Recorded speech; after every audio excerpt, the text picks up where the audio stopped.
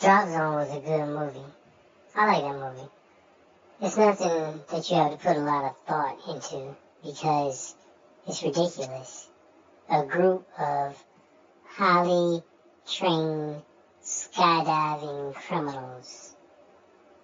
Yeah, it's just silly.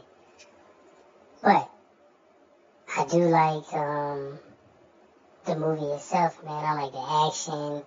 I like the unrealistic things that go on in the movie. I like the horrible computer graphics. Yeah, I like all that stuff. And then it has these little cheesy little moments with the corny lines. It's a good movie, man. I'm telling you. When you watch it, I guess everybody wouldn't like it. Of course, I mean, everybody has their own preference. But if you like Wesley Snipes and like his movies, then you'll like it. It reminds me of another movie I like by Wesley Snipes, Passenger 57. If you liked Passenger 57, you will like this movie. It's basically the same thing. Yeah, I was a fan of Wesley Snipes when he was making these movies, yeah. Cause he's old, man. I don't know when this came out, but I know it was a long ass time ago. You can tell. Everything about it spells 90s. From the way he was dressed, to the music, even the way the actual, film looks. Yeah, the way the movie looks. It looks like 1990s. So, it had to be in the 90s when it came out. Yeah, when he was on this role, I like Wesley Snipes from a lot of different movies, man. All his action movies are pretty good. His drama movies, like when he tried to do drama, not so good. But his action movies, even the corny ones, like Murder at 1600. I like that. Yeah, that's a good movie. I like the Blade trilogy. Any movie he played a cop in, which is a lot.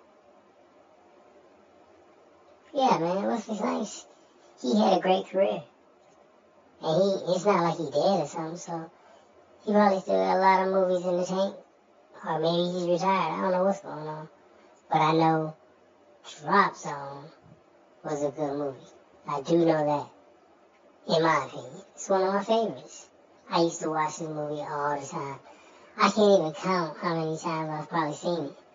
And it's not, and the thing is, if somebody watch it, they be like, man, you like this movie? Yeah. It's not like Shakespeare. They don't have the best actors and actresses. And the plot is just silly. But it's fun, man. It's a movie that you can sit back and relax, and you don't have to worry about realism, because you know there is nobody out there throwing people out of planes or somebody coming to rescue them. When the last time you heard of somebody getting rescued in midair? And they did that 3 times in the movie. They rescued somebody in midair 3 times.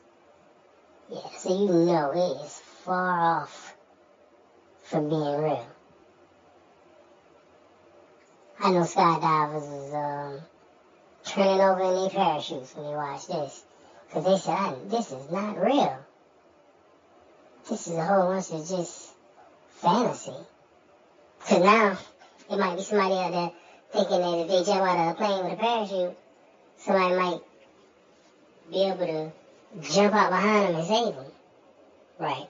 Not happening.